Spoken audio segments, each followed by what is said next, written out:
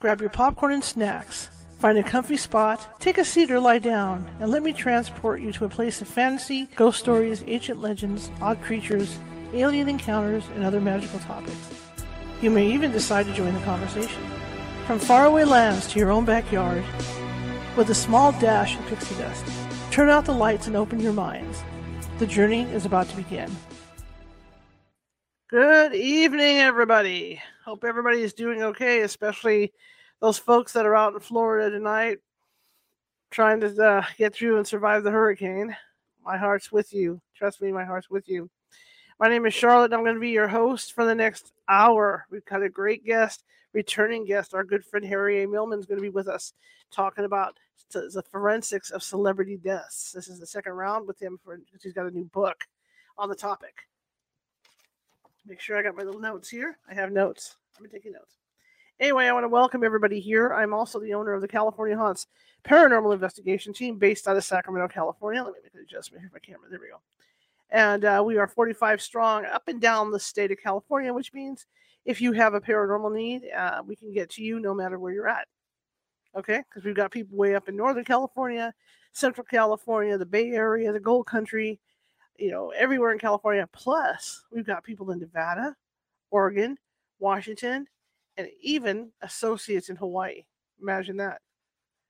Anyway, I want to welcome you all here. If you're watching from Facebook, please be sure to hit that follow button, okay? And that like button, too. We like to get our likes. So be sure to follow us if you like what you hear tonight, okay? If you enjoy the show.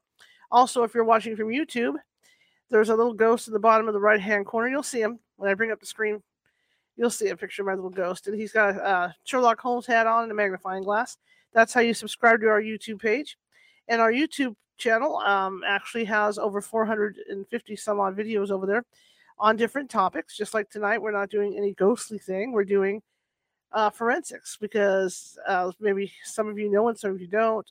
When I was a working newspaper reporter, that was my thing. I was a crime courts beat reporter, so I got to cover a lot of stuff like that.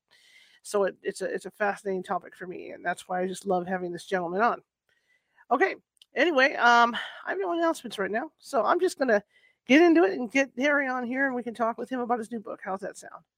All right. Okay. Here we go. Good evening, sir. Well, good evening. How are you doing this evening? Good. How are you? I'm doing very well, thank you. I'm on the East Coast, and so far, at least, the hurricane has not reached Washington, D.C. Thank God for that. How are you doing? We haven't seen you in a while.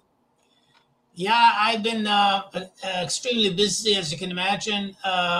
My second book came out about 4 or 5 weeks ago. We're going to be talking about that in a moment. Mm-hmm. And I've also had many book signing events. I'm pretty well booked almost every weekend until Christmas, and aside from that, I'm also having book signing events at Fort Meade Post Exchange, military base here in Maryland during the week. So I've been quite busy, and of course, aside from the book that's been published, I'm already writing the third forensics book because all my readers are clamoring for another volume. So about 40% finished with the next book, but I estimate it'll take another year and a half by the time it's published.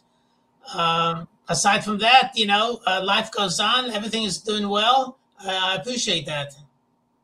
What is your background, to lead up to writing these things? Yeah, so I have a PhD in pharmacology. I'm basically a toxicology and cancer expert. I did cancer research and laboratory research at the National Cancer Institute for 10 years, looking for new drugs to treat leukemia and pancreatic cancer. And after 10 years of doing that, I then worked at the Environmental Protection Agency for 18 years, doing regulatory toxicology and cancer of environmental chemicals, and following that, I did 23 years as an expert witness, testifying on basically cases involving drugs and chemicals for example, drug overdoses or chemical exposure causing toxic effects or cancer effects, as well as pharmacy errors, medical malpractice issues, both for defense and plaintiff. And I testified as an expert now for 23 years. And about 8-9 years ago, I decided to write my first novel, and which was called A Death at Camp David. And with the forensic toxicologist as the main character. And I thought, I'll take my whole background and experience, put into the main character. So it'll be a very easy, journey for me to write that novel. But actually it took 2.5 years of blood, sweat, and tears. And I said, thank God it's over. It took a lot of effort. I said, thank God it's over. The idea, of course, was just to have a book for me on my shelf. But I had my first book signing event at Barnes & Noble bookstores, and I sold out. People were asking me, what are you writing next? And I had no plans of writing anything else, but now I had to write another book. So I wrote my next novel, a space exploration thriller about sabotage of the International Space Station, called Soyuz: The Final Flight. And that book, besides being it's being sold as a hardcover, softcover, and ebook, it was also narrated by R.C. Bray, the award-winning narrator of The Martian. We all remember the movie The Martian with Matt Damon. It was a book first, and R.C. Bray narrated that book, and he also narrated mine. And then I started writing my third book called Murder of the Taj Mahal, my third fiction book. And about 30% into that book, then Carrie Fisher died. And, we spoke about this at the last interview. But just quickly, she had a medical emergency aboard the plane. She died in the hospital 3 days later. I decided to look into that death, and that gave me the idea to look into other deaths. And so that spawned my next book, which is a nonfiction forensics book called Forensics: The Science Behind the Deaths of Famous People. Wow. And in that case, I reviewed the autopsies and other records of 23 famous people in the entertainment industry. I will tell you that that book was published about a year and a half ago. And since then, it reached a #1 bestseller in forensics all over the world. And now it has 859 reviews. And so it's very exciting. And everybody wanted me to write a sequel, as if it's so easy. So here we are. I took another 2 years, wrote that sequel, which was published about 4 or 5 weeks ago. And that's called Forensics 2: The Science Behind the Deaths of Famous and Infamous People. And if I can just take a sip of water here. Absolutely.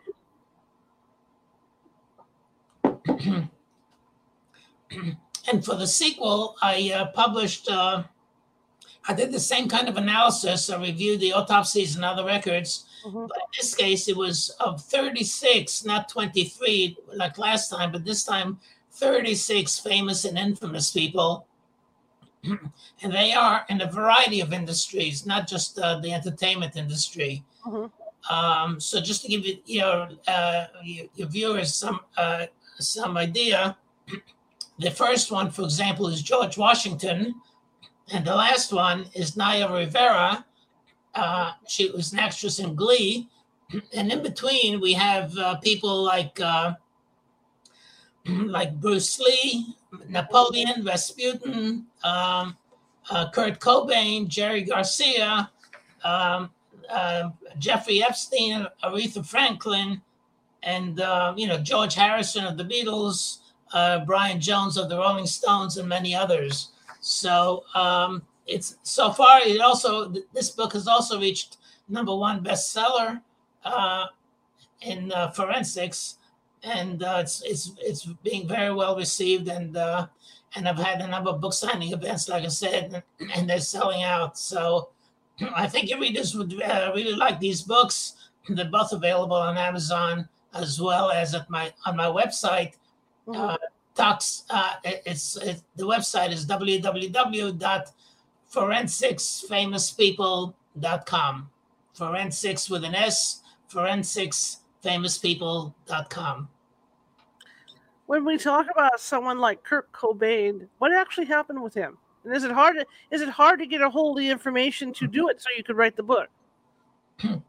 Yeah, so my book contains more than 1,000 references. So you can imagine it requires, first of all, it requires a lot of research to find all this information. A lot of published articles, autopsies, toxicology reports, police reports, and so forth and so on, and then to understand what was written in terms of the science information, and then to synthesize all that information into some sort of a compelling story that will make readers not only appreciate what I wrote, but also want to continue reading to the next page. That is to say that it should be a page turner. So a lot of my readers say that my books read like mystery novels. They're not textbooks. So I try to make the science very easily understandable for non-scientists.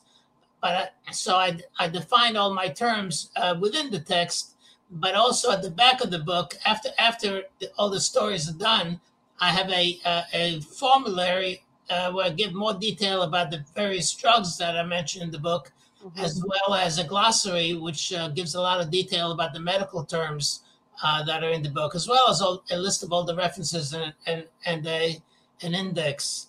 So, just to answer your question about Kurt Cobain, I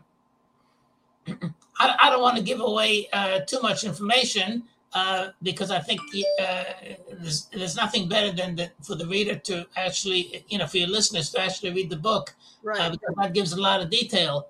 But just as a general matter, I know there's for Kurt Cobain, as well as for any other person in my book, there's always the question that people ask, everybody has an opinion for how, let's say, a given person died, and that opinion usually has to do with, for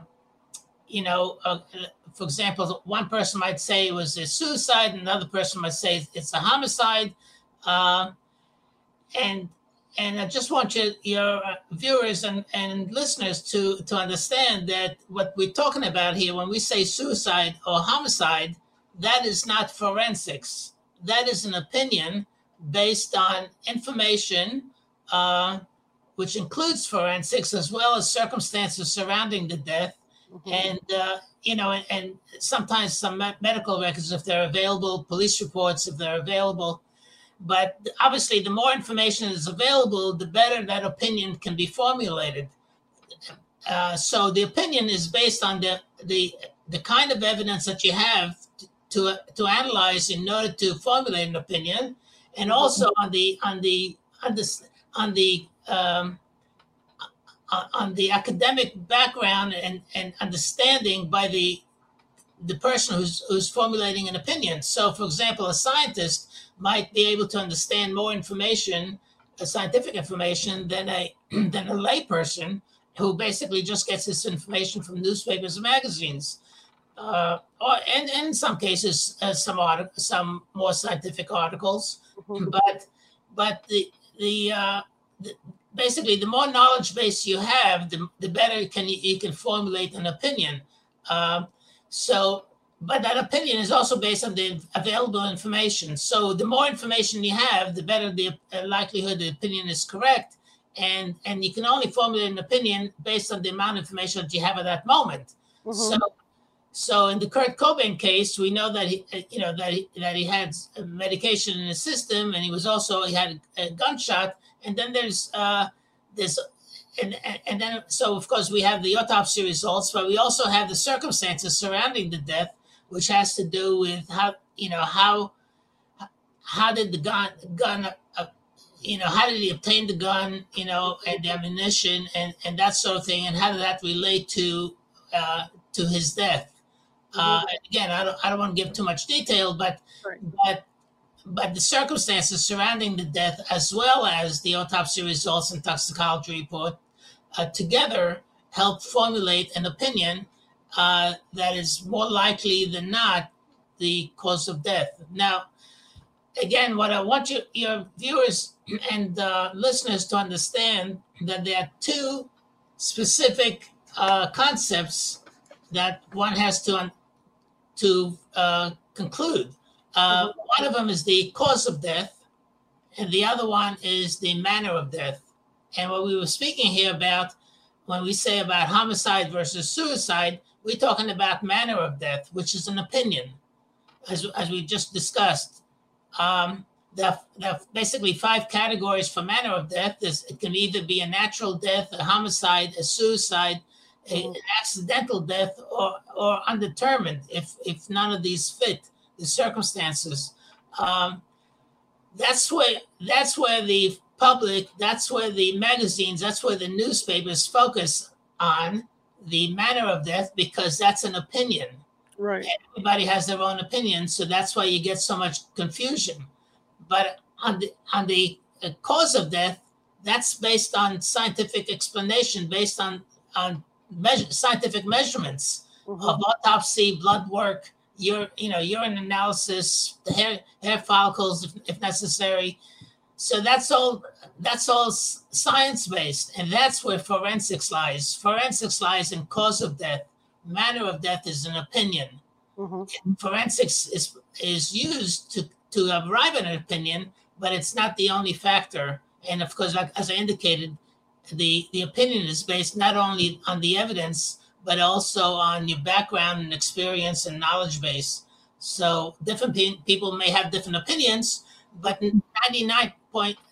than 99% of scientists or who examine cause of death usually agree with the coroner's conclusion on the cause of death. Even the public usually does not discuss cause of death. They never say, well, Coben did not die from a gunshot wound. They never say that. They just, what they talk about is who shot him, Right. So forensics is cause of death. Manner of death is opinion. Interesting. When you go back, like I know you did Napoleon Bonaparte. How were you able to get the information on him? Was it just historical records, or how'd that work?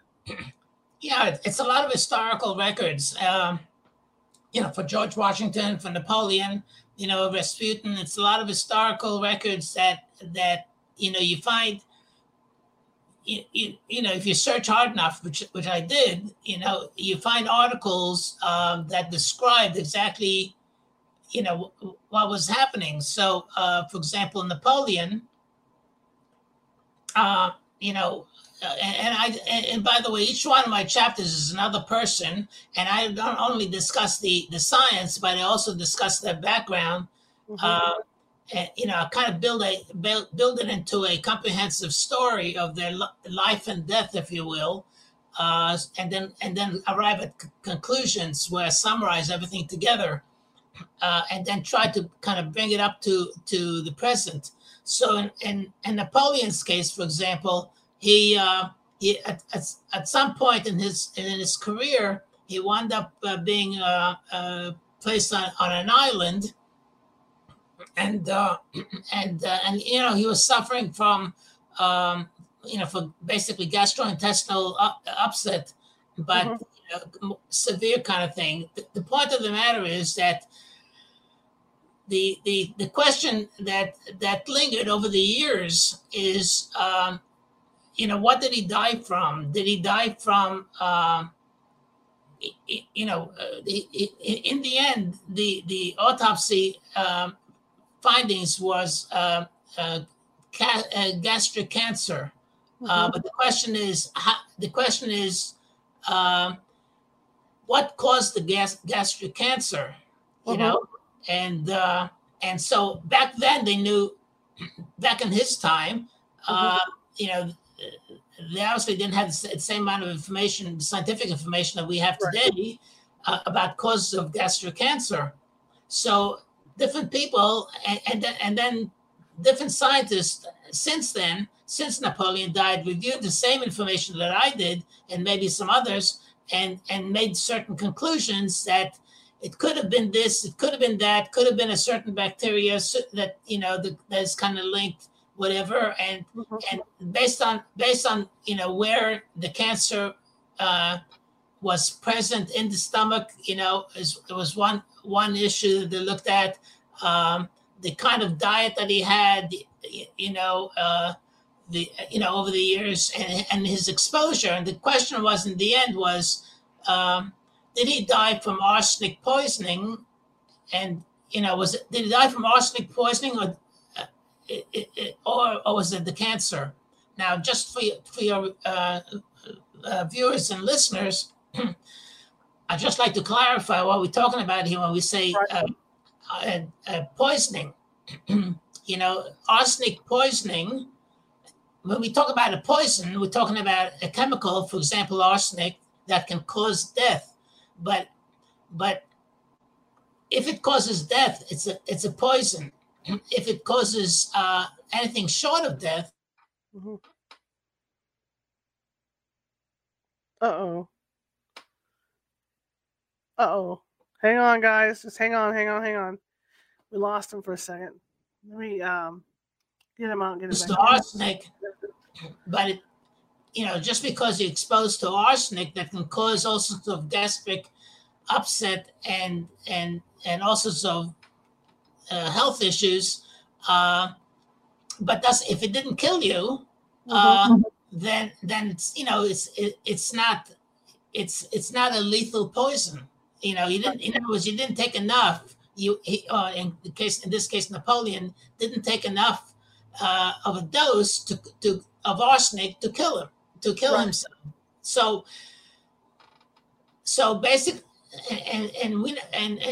taking small amounts over a long period of time, you know, will not kill you. But what you need is a large amount in a short period of time. All right, of a poison, in order for you of a poison to kill you.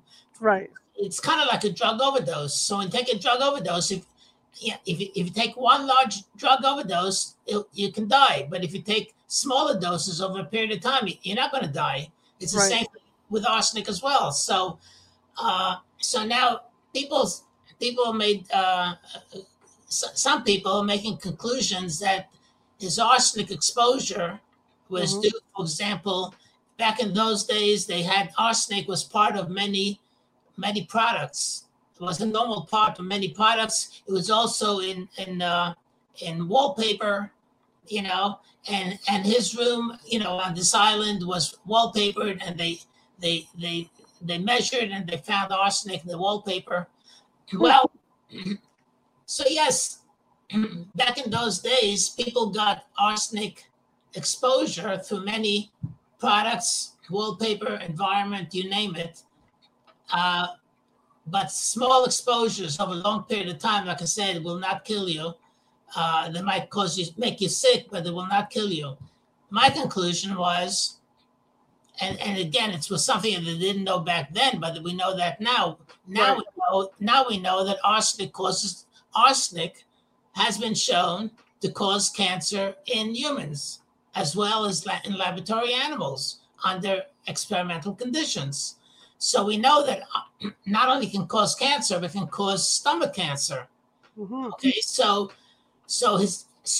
and we know that Napoleon had exposure to arsenic for many years, and we know that based on measurements of arsenic in his hair follicles. So like with any chemical carcinogen, you know,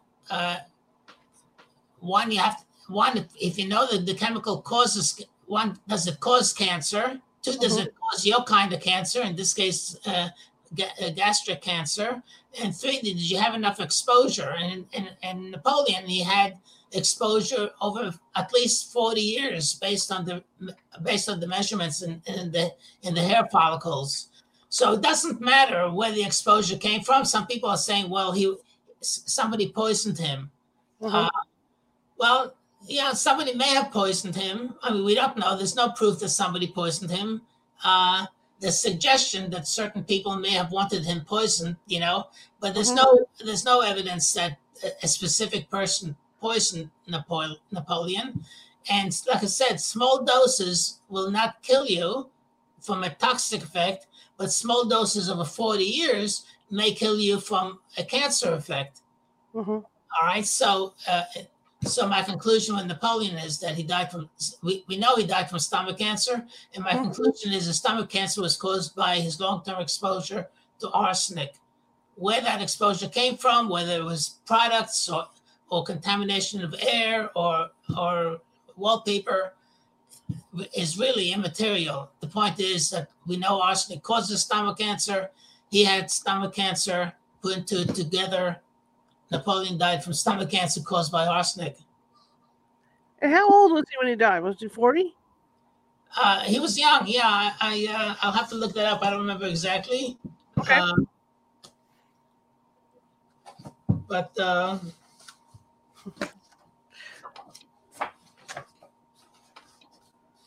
it's just interesting that they had.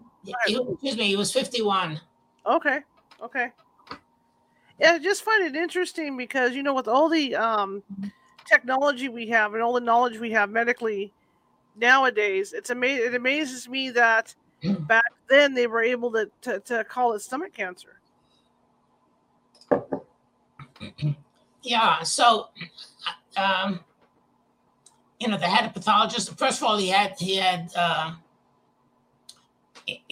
good doctors. Right. There were military doctors and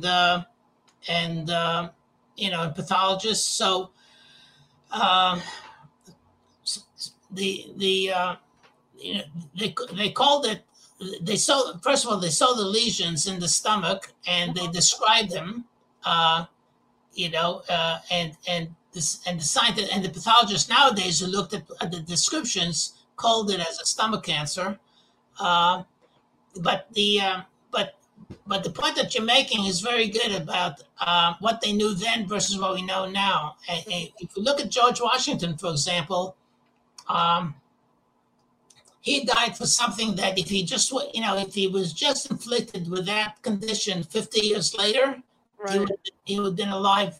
He would have been alive because 50 years later they already, they had medical treatments. They had antibiotics and everything that they didn't have in his time. So yeah, it kind of shows like where the science and medicine has evolved over time and how by its evolution and how it helped so many more people. Mm-hmm. Well, isn't that the truth even now? I mean, somebody will pass away even from, say, Alzheimer's, and now they're finding all kinds of different things for Alzheimer's, and at some point, they're going to find a way either to really, really slow it down or stop it. Yeah, and of course, you're right. I mean, we can look even Alzheimer's is the latest, but we can also even look at cancer, right. How cancer has evolved. Cancer treatment has evolved. I mean, breast cancer, for example, they used to do radical mastectomies, and now they do lumpectomies. And then, of course, there's a lot of medical treatments for different cancers. There's some cancers, of course, that are still difficult to treat. Like pancreatic cancer, but there are others that have made quite a lot of headway. And then the other thing is, we're constantly looking for early detection through of cancer through biological markers, what we call biological markers. So, for example, for prostate cancer, there's the PSA test. PSA test is not specific for cancer. It basically shows that if the PSA is elevated, it shows that the cells are multiplying. But it could be a benign condition or it could be a cancerous condition. But it's an early indicator to look further. To do a biopsy, for example. Now, many years ago, we didn't even have that, and then, and there are other markers that are being looked at for other kinds of cancers. Absolutely. And let's talk about George Washington for a bit here. I mean, when you're a kid, you're told that the wooden teeth is what took him out. What killed him. Is that true? The wooden teeth? No, the wooden teeth had nothing to do with it. He basically suffered an upper respiratory infection. Is what happened. For which they had no treatment at the time, and he succumbed to his infection. Is basically what happened. Interesting. I mean, because I don't know, these legends that get passed down about the way people die, like him, for instance. It's hard sometimes for the layman to separate the truth from the fantasy. How do you do that when you go back through the files to find out? Yeah, well, because I'm not looking at when I'm looking at all the data and all the papers and everything, I'm looking at it as a scientist. I'm not looking as a layman.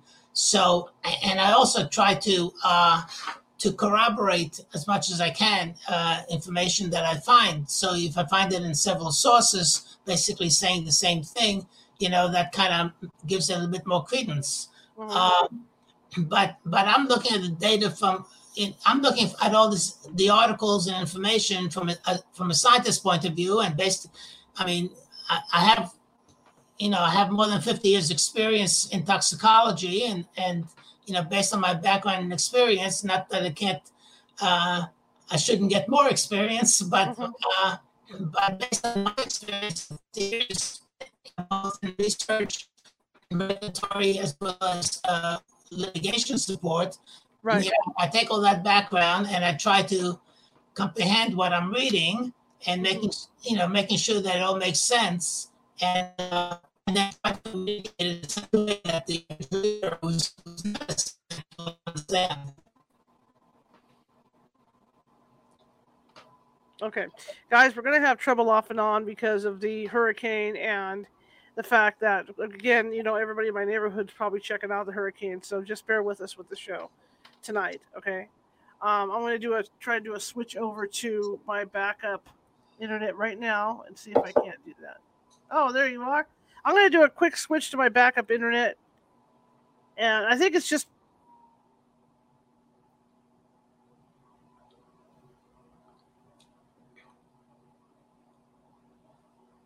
Okay, I don't I don't hear anything.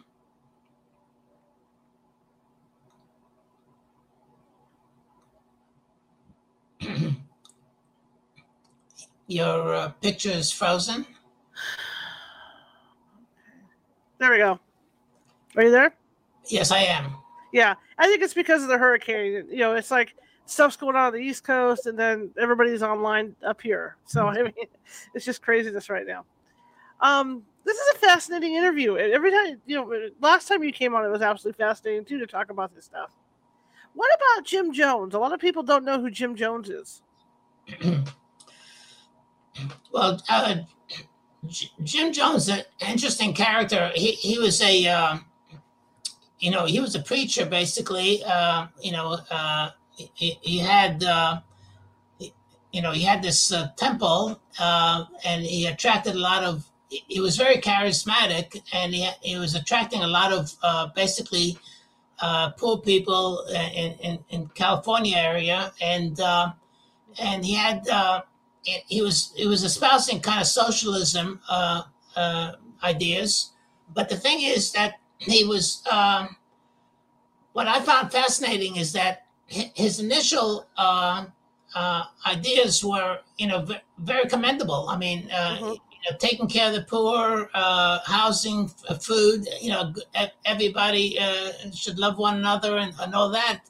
And, with time, as he got more, and he was even into the political arena, because he had all these followers, and people who were running for office in California and elsewhere tried to take advantage of his his following and all that, because it meant votes, and so that he would even get involved in being hired as or placed in some high level public positions Right. In his area of expertise. But with time, he just became, as he got more and more power, I would say it kind of went to his head, if you will. So now, all his followers, for example, he asked them to give up their Social Security checks, to give up all their retirement money, to get everything for the cause, if you will. And the cause primarily was him. And aside from that, he was also getting involved with getting into trouble with the IRS. So it came a point in time when he moved his whole operation to Guyana in South America. Now, and people who were there basically were not allowed to leave. They wanted to leave, they couldn't leave. Some for various reasons they were held back, and came a point in time that the congressional committee went to investigate, and the congressman who went down there, and a couple of reporters were killed on the tarmac by some of Koresh's followers. Jim Jones's followers, and eventually, and shortly thereafter, Jim Jones had all his followers drink from a vat of grape juice that was, by coincidence, that was spiked with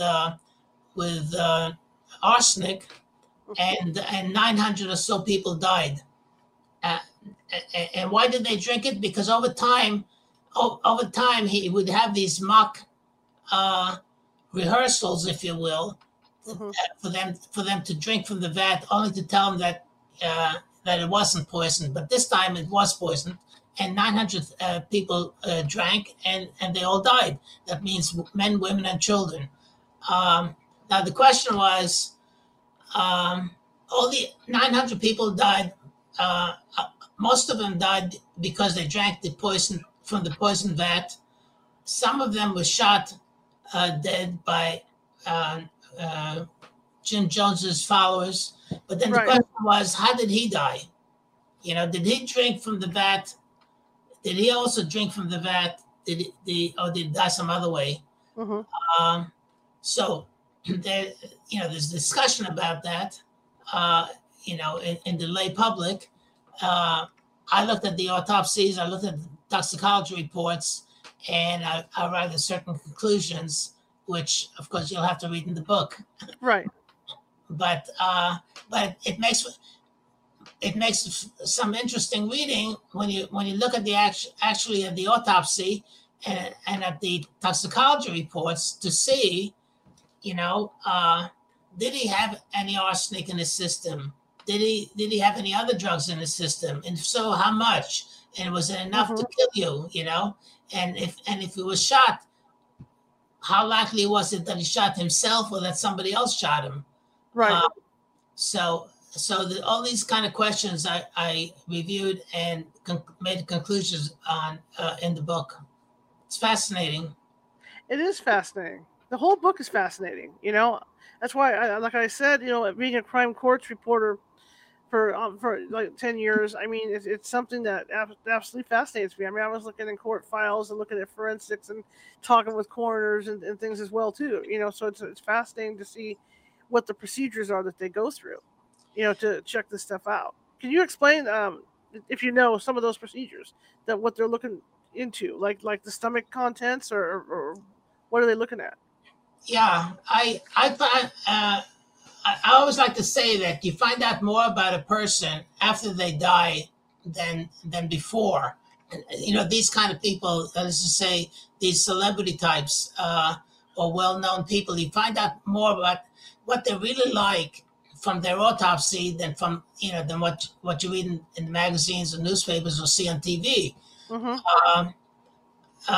Because the autopsy doesn't lie, and then you find out that these people have the same problems as anybody else does. I mean, Michael Jackson, for example, in my first book, when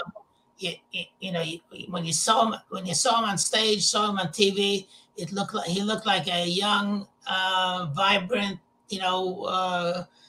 singer, dancer, who full of energy. But in the autopsy, you find out that he's just like every other 50-year-old man, suffering from the same problems that anybody else does. He has osteoporosis, he has prostate problems, he's wearing a wig, so he's just more down to earth, through the autopsy. In terms of to respond to your question about what does one look for in forensics. So generally, and I'm speaking from the point of view of let's say someone who testifies in court. Of course.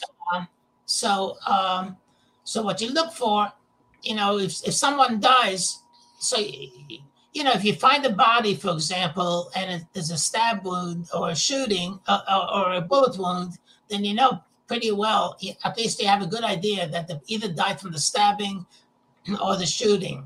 Okay, but if you don't have a stab wound and you don't have any bullet wounds, then the question is, was it, the person is dead. So the question is, how did he die? Did he die? Was it a natural death, like a heart attack, for example? Right. Was it was it a drug overdose? Right. Was it strangulation, asphyxiation? Or was it carbon monoxide or something like that? So that's kind of where it becomes a little bit more interesting. Because in order to answer those kind of questions, so the autopsy, so the first thing you do is an autopsy. And the autopsy basically means that a pathologist opens up the body and looks at the organs for anatomical changes that might indicate a cause of death. For example, let's say, let's say the suspected heart attack. Well, they would look at the heart, see if the heart is enlarged, for example. That might be a risk factor for an arrhythmia. An arrhythmia means that a person will have an abnormal heart rhythm, right, that can cause death. So a large heart is a risk factor for an arrhythmia. Alternatively, if you don't have a large heart, they may have atherosclerosis, so plaque, calcium plaque in the arteries and in the coronary arteries, and that means that there'll be blood flow through the coronary arteries will be impeded, and so that the heart will not get enough oxygenated blood to keep the heart muscle alive. And then you can, if you had a heart attack, for example, you can find dead heart tissue. Mm-hmm. So those are the kind of things you would look for, let's say, for a heart condition. Other things you would look at, for example, so an autopsy looks at anatomical changes. So other things you would look at, for example, is the lungs. Are the lungs filled with fluid? Let's say there's potential drowning. You might get fluid, not always, but a lot of times you might get fluid in the lungs. Mm-hmm. So that will support drowning. And then what else? Tumors, obviously, if there's a brain tumor, for example, it's something that you would look at anatomically. You look at all the organs. The brain is one of them, and you look to see if there's any tumors involved. For example, there was in Robin Williams had a tumor. So those are the kind of things you look at, and so you look at all the anatomical changes. There's a kind of a standard protocol that they first do the external examination, see if there's anything externally, and then they open up the body. They look at each organ. They look at the tissues. They might examine some tissues under a microscope. depending, what they find. And after all of that, sometimes you go through all of that and you still don't know how the person died. So the next thing they do is to do the toxicology analysis. Mm-hmm. For toxicology analysis, generally speaking, they do blood work and possibly urine analysis. And the reason I say possibly is because blood work, when you measure what you want to do is not only identify but also to quantify Mm-hmm. any drugs that are in the blood, and so there are some discrepancies about in terms of making conclusions about the measurements you find after death because of what is known as post-mortem redistribution, where the values can change after death. But the point is, death is the last time that drug was in the blood. So the amount of a drug in the blood at the time of death will, when you compare that to what you already know from the public literature, Mm-hmm. that will tell you whether or not it was an overdose. And even if it was an overdose, based on the amount that you find, you can compare that to what you already know from the literature, what sort of effect that amount will have on a person. So it could be an overdose that can kill. It can be just a toxic dose. It could be a therapeutic dose. So those are the kind of things you find. You learn from the measuring the amount of. You identify the drug and you measure the quantity of the drug in the blood at the time of death. The amount detected in urine is only indicates past use, but it doesn't tell you anything about impairment Right. at the time of death because drugs accumulate in urine over a period of time, whereas where in the blood it circulates and then gets excreted. So, okay, go ahead. Now, I was just going to say, so the important thing is how much of a given drug is in the blood, in order to indicate impairment, and whereas in the urine, it just indicates past usage. When you look at celebrity deaths, do you see a common thread of a lot of intoxication or drug use? Well, yeah. So, unfortunately, and a lot of my celebrity deaths in the first book, use drugs that illicit drugs or illegal drugs, right? Cocaine. So, it's a little bit disconcerting, if you will, because we're talking about adults here who should know better. I don't mean to say that they should know everything, but they should know better. And by that I mean, for example, so it's one thing, for example, let's say they take cocaine, okay? So, okay, they know they shouldn't take cocaine, but they take cocaine. But then they also take cocaine mixed with heroin, or cocaine mixed with opioids. Now, the reason for doing that, the theory is cocaine is a stimulant and the opioid or heroin is a depressant. So the theory is one cancels the other, right? That the side effects of one is canceled by the other. One is a stimulant, the other one is depressant. So, okay, and in theory that sounds right? You're taking the same amount of each one, then one overcomes the other. But the fact of the matter is that's not true. It's not true because it's not necessarily the amount or the weight of each one that you're taking, because each one has its own properties. So one may be much more potent than the other one. So if you use, let's say, 1 gram of this, you might need to use 5 grams of that to overcome it because it's more potent. You see, so it's not 1-to-1 necessarily. the ratio may be substantially different to start with. So one is the potency might be different. The other thing is that the length of time that it's active might be different. So cocaine, for example, the effect of cocaine is less a shorter time than the effect of the heroin. So cocaine. So you're taking both together. You think which is a mistake to start with, but you think you're counteracting the side effects of one by the other. But then the cocaine dissipates, the heroin still remains. Now you have an overdose of heroin, and you die from a heroin overdose. So some of this information I'm giving you is a bit scientific, but it also kind of makes logical sense. That maybe you should know better. That it's not necessarily a one-to-one correlation.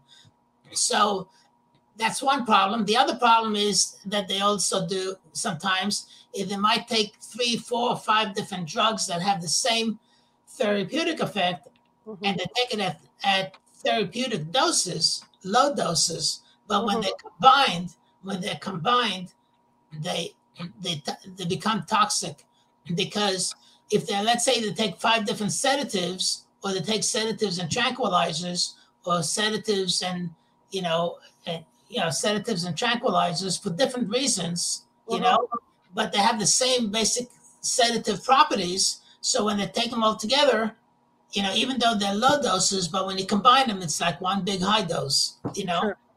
And so they sometimes they die from what we call polypharmacy.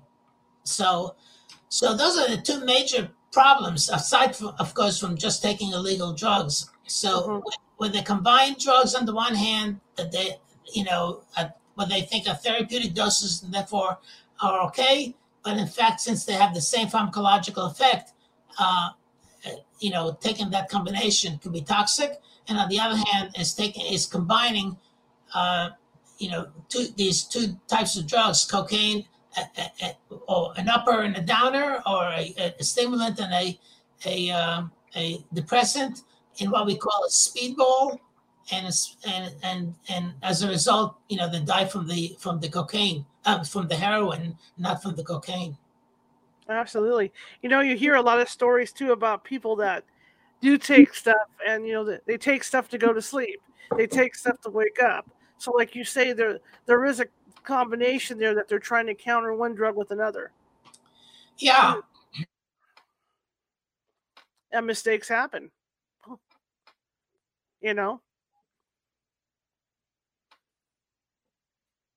Okay. And make you drowsy. Yeah.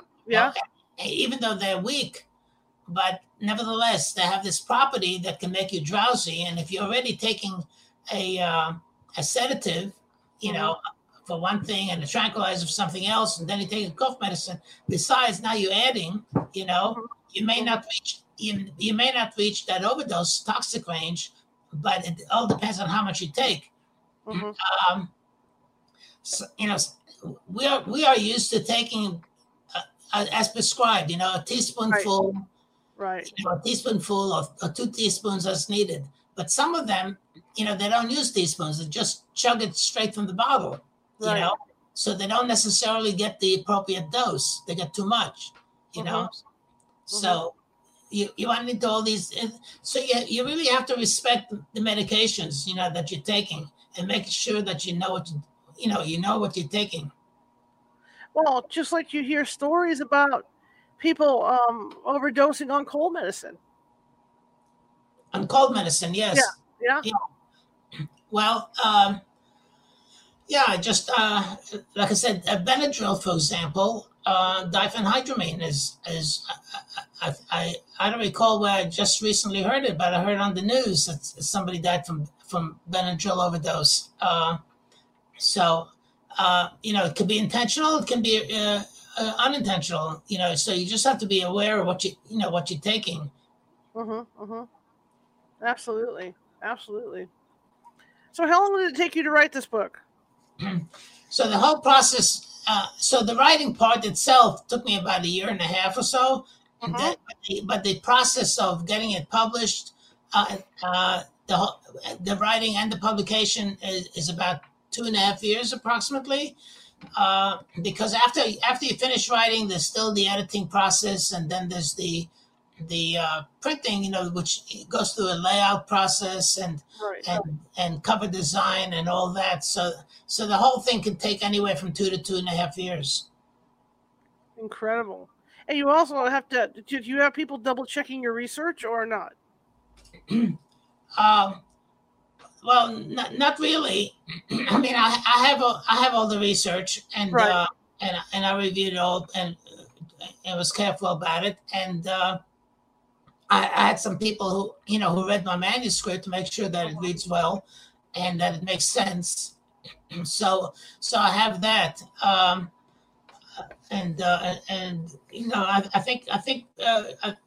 think the information was certainly very uh, very understandable, Right. and I think it came across pretty well. The comments I'm receiving from the readers is very positive. Fantastic. I know. I've read it. It's great. I said that before, and I love to read your stuff. I have your first book as well. You're very detailed oriented, and for anybody that wants to read this thing, it is a great piece to read. It really is. Which one out of all the deaths in this book that you wrote about, which one stands out the most? Well, it's hard to answer that kind of question because they're like all my children. Which child do you like the best? So they're all good in their own way. The thing is, I try to give information even above and beyond the individual. So, for example, when I spoke about Timothy McVeigh, I'm sure your listeners and viewers are aware that Timothy McVeigh was the Oklahoma City bomber, and eventually he died in prison with a three drug cocktail, as I say. So when I spoke about that, I also wrote all about. I researched the whole idea of how they about judicial execution. Mhm. So now as I transgressed from. I spoke about Timothy McVeigh, but then I also spoke about the general field of judicial execution, which is, it used to be the electric chair, then hanging, and Right. now the 3 doses of drugs. But now there's a shortage of one of the drugs. So what does that mean? And what do we do? And I go through that whole scenario, discuss it. And so I thought those kind of things, those ancillary pieces of information, I thought kind of were very interesting to research. The same thing goes with Charles Whitman. For example, he was the University of Texas Tower shooter many years back. Well, at his autopsy, they found that he had a tumor, and so a brain tumor. So then I discussed the whole issue about brain tumors and how that can affect behavior, and is that had he lived, would that been sufficient to exonerate him? The fact that he had a tumor, so he was not in control. Because nowadays, for example, you have this insanity defense. Right. So I was comparing insanity defense with a brain tumor defense, and I discuss all that in the book and tell you like where things stand at the moment. So I thought things like that, were very interesting to me. Mhm. I will tell you, we spoke earlier about that I'm writing now my third book, and so the first one was the deaths of famous people, primarily in the entertainment industry. The second one is deaths of famous and infamous people in a variety of industries. The third one is going to be the deaths of not so famous people. Not so famous people, that is to say, people who are not famous in their own right. Maybe they were married to somebody who's famous, but they had their 15 minutes of fame because of their death. So in life they were not famous. So the whole question basically is, is it, this fame? Everybody, a lot of people, I shouldn't say everybody, but many people are seeking fame in one form or another. And the question is that a good thing? And in this case, they had their 15 minutes of fame because of their death. And some of the deaths, for example, might be, let's say, murder, suicide, or suicide, killing your children and then committing suicide. So these are unusual kind of deaths, if you will. And so I discuss all that. And so in the title, as I indicated, it's the science behind the deaths of not so famous people.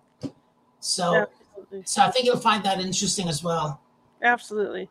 Harry, it's always great to have you on, and I thank you for coming on again. I really appreciate it. Well, it was fun. Thank you so much for inviting me. I'll be happy to have another one when my next book comes out. Sounds great. I'm looking forward to it. And how can people find you again? So my website is forensicsfamouspeople.com, forensicsfamouspeople.com. And my email, if you have any questions or comments, is Millman Author. Millman is MILMAN, and then the word author, millmanauthor@gmail.com. All right. Well, you have a good evening, sir, and I hope the storm doesn't get you, okay? I hope it passes you by. Thank you so much. Likewise. All right. Have a good one. Bye-bye, sir. Bye. Bye. All right. That was our good friend, Harry Millman. Always learn a lot from him about forensics and stuff. Like I said, it's fascinating for me. Tomorrow, we're shifting gears a little bit, and Christy Whitman is going to be with us. And Christy Whitman talks about this thing called the Divine Council. And they're kind of like God.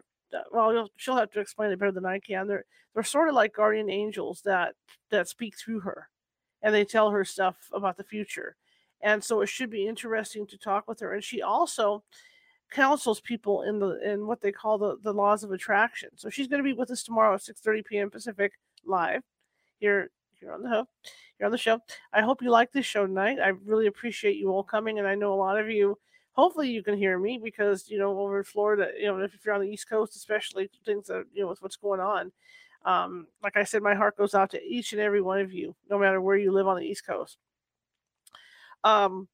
If you like the show, share it with 5 people. If you hated the show, be sure to share it with 5 people anyway. Equal opportunity. We're trying to get the word out about this. You can find me on Facebook. You can also find California Haunts on Facebook.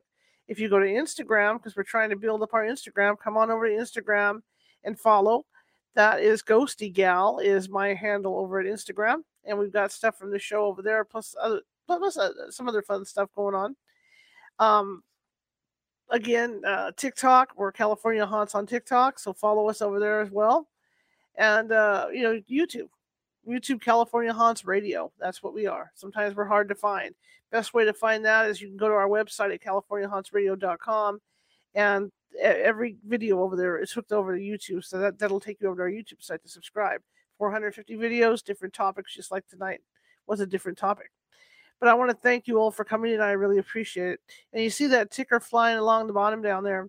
That's because we don't take money to investigate or anything like that. So I have expenses like everybody else here. And so, my electricity and my internet and all that good stuff. And if you guys could find it in your heart to help me out a little bit, that'd be great. We're starting this is the 3rd show of our 3rd season doing it in this format. I'm real excited about that. I didn't think we'd last past the 1st season. So I'm really stoked about that, and I want to keep the show on the air and keep bringing in guests like Mr. Millman here to entertain you. All right? Anyway, I'm going to sign off for now, but I do really appreciate you, and I will show you his books and where to get them. Okay? So let's do that first. All right. We got a website of forensicsfamouspeople.com.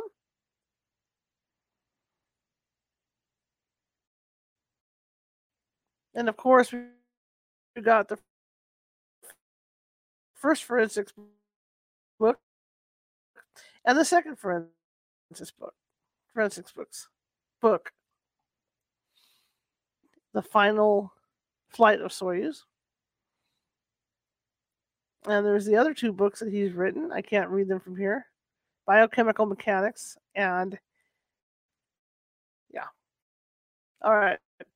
Anyway, those books are available on his website and Amazon. And usually it's better to get it off the author's website because they don't make a lot off Amazon when people do buy books. So that'd be the best. Not good. Hang on, guys. Okay. See, it's telling me to sign off. I'm telling you. It's going to be like this for a couple of days till that storm blows over there. Anyway, I want to thank you all. See, here we go. Poof. Yeah, there's no internet at all. Everything's gone. I've been kicked off internet. Okay, hopefully you guys can still hear me. I go in here to switch my internet. There's nothing. Okay. Now I'm on my home internet. Can't even sign off. Look at that. Wow, that's crazy. Internet's going up and down tonight. It's all the weather. Anyway, I want to thank you guys. And before I get kicked off permanently, I will see you tomorrow at 6:30 p.m. Pacific. Have a good night, you guys. I just went through where all those Marios go, when he falls off the cliffs. See you guys tomorrow.